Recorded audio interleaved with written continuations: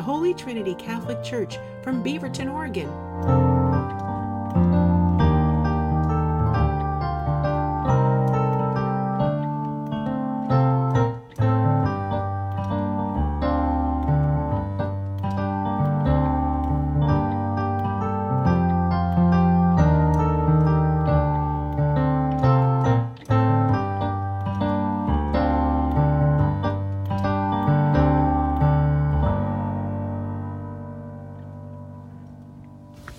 Good morning. All right, sit back and relax for a bit. We began doing First Communion at second grade.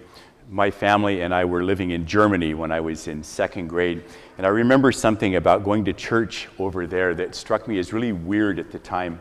After people would receive communion, and this was everyone in the church, they'd go back to their pews and they would kneel down and they'd put their elbows on the row in front of them like we tend to do when we kneel down there, and they would do this. They would cover their face. And I thought that was the weirdest thing, and I still do. And I understand why. I mean, that's their private time with Jesus, a very personal time after receiving Holy Communion. But I want to talk about something a whole lot bigger than that today, because even though we know absolutely that Jesus loves each one of us by name, and as we've said before, he even knows your middle name, we also know that he loves all of us. And part of communion is about this connection with everyone else. So I need someone to help me with my homily up here. Mason, would you come up and help me? Come on up. Come on up. He doesn't know what this is about. This is brand new and fresh. Come on up. All right, so you've been up here in front before because of some school stuff. I want you to look out. All right, see a lot of people out there. Can you see all the way to the back row? Is there anyone on their phone? Can you see some? You got to be careful with that, don't you? So when we're up here in front, when I'm up here, I can see all of you. Can you see the people in the side chapel over there? Look all the way over to the side chapel. See, wave to them. There you go. They're waving back at us. Good. Yeah, even though they're behind the glass, they're still part of us. You see the cameras up there? We have people out in the parking lot and at home who are watching too. So why don't you wave to them real fast? Okay, good. So we got a lot of different people here. So let me give you an even better view of all of this, all right? This has never, ever been done at a 9:30 Mass in the history of Holy Trinity. Hold right here just for a minute. Okay?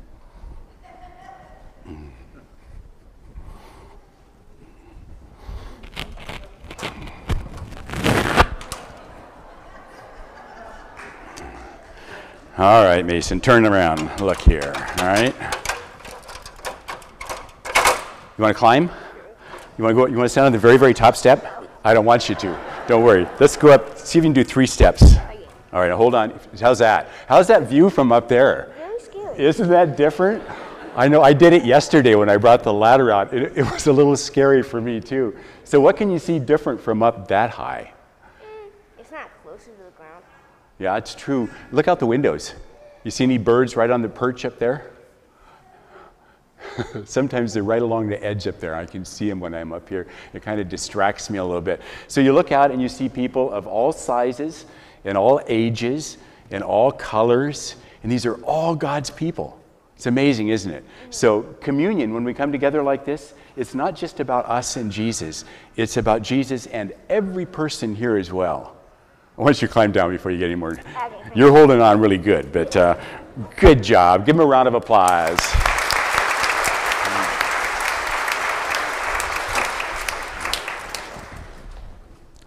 How many of you have been up in an airplane or a jet? Hands up. Almost everyone, I bet. You know when you look down, sometimes it looks like everything is crooked down below? And if you look really carefully, you can even see the curve of the earth, which is kind of cool to see, I think.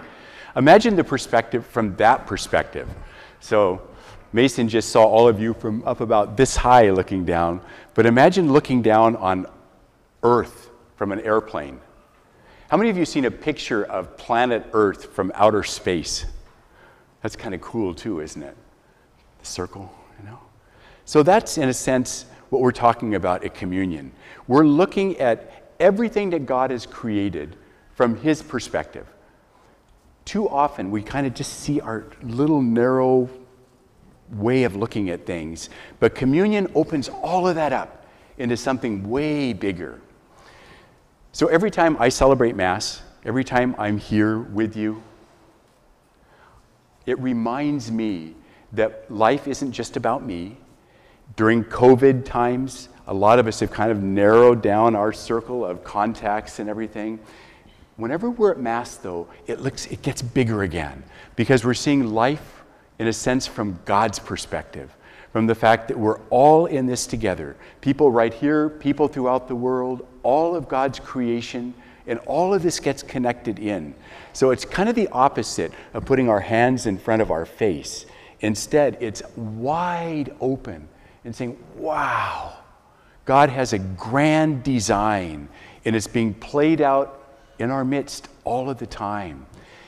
And my sense is, I need to be reminded of that over and over again. Here in our church, we still have our Easter stuff up. We have the empty cross over here on the side with the flowers. We have the Easter candle, which is a symbol of Jesus walking us through the darkness of things in this world with his light all the way to heaven. We have the baptism font up here in front with baptism water in it, reminding us of this new life we have in Jesus. And when we come to Mass, what we're reminded of over and over again is this pattern of God's grand design, that whenever there's loss, there's also renewal. Whenever there's darkness, there's new light coming out of that. Whenever there's death, there's resurrection. We call this the Paschal mystery. Parents, quick message for you. It is so important that we connect on this deeper level on a weekly basis.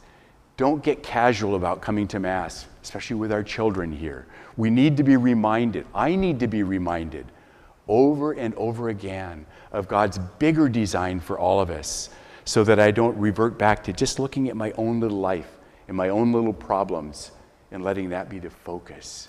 We want to be looking from this bigger perspective, up higher, looking down on everything and seeing, wow, God does have a plan in mind here. In the gospel that Father Hans proclaimed just a few minutes ago, Jesus said he is the vine and we are the branches, and he invites us to be deeply connected with him. He uses a phrase in there 8 times in that little reading Father Hans just read, remain in me, because Jesus wants all of us to be that close together, close with each other and close with him. Holy Communion, coming to Mass, is one of the ways that we do all of that. So, this is our first communion for our children here, the first of many, because we're going to celebrate the first time, but it's an entrance then into a whole life of believing and experiencing that love that Jesus has for each one of us. So I want to invite all of you to do one last thing before we continue on with Mass. I'm going to invite you to rubberneck. I want you to turn your necks around and just look at all the people here in church. Just look around. It's all right. It's all right. Because when we're here at Mass, we're with all of these people, and we're symbolically with people throughout the whole world who are praying together in doing this. So that's what we're celebrating today with First Communion. Are you all on board with that? Do I hear an amen? Amen. Do I hear a real amen? Amen. That's what I want to hear.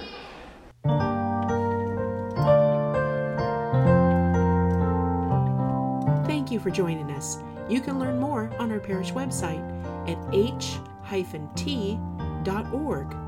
We hope that you will subscribe to our YouTube channel or try and join us for Mass if you're local. Again, all the information will be on h-t.org.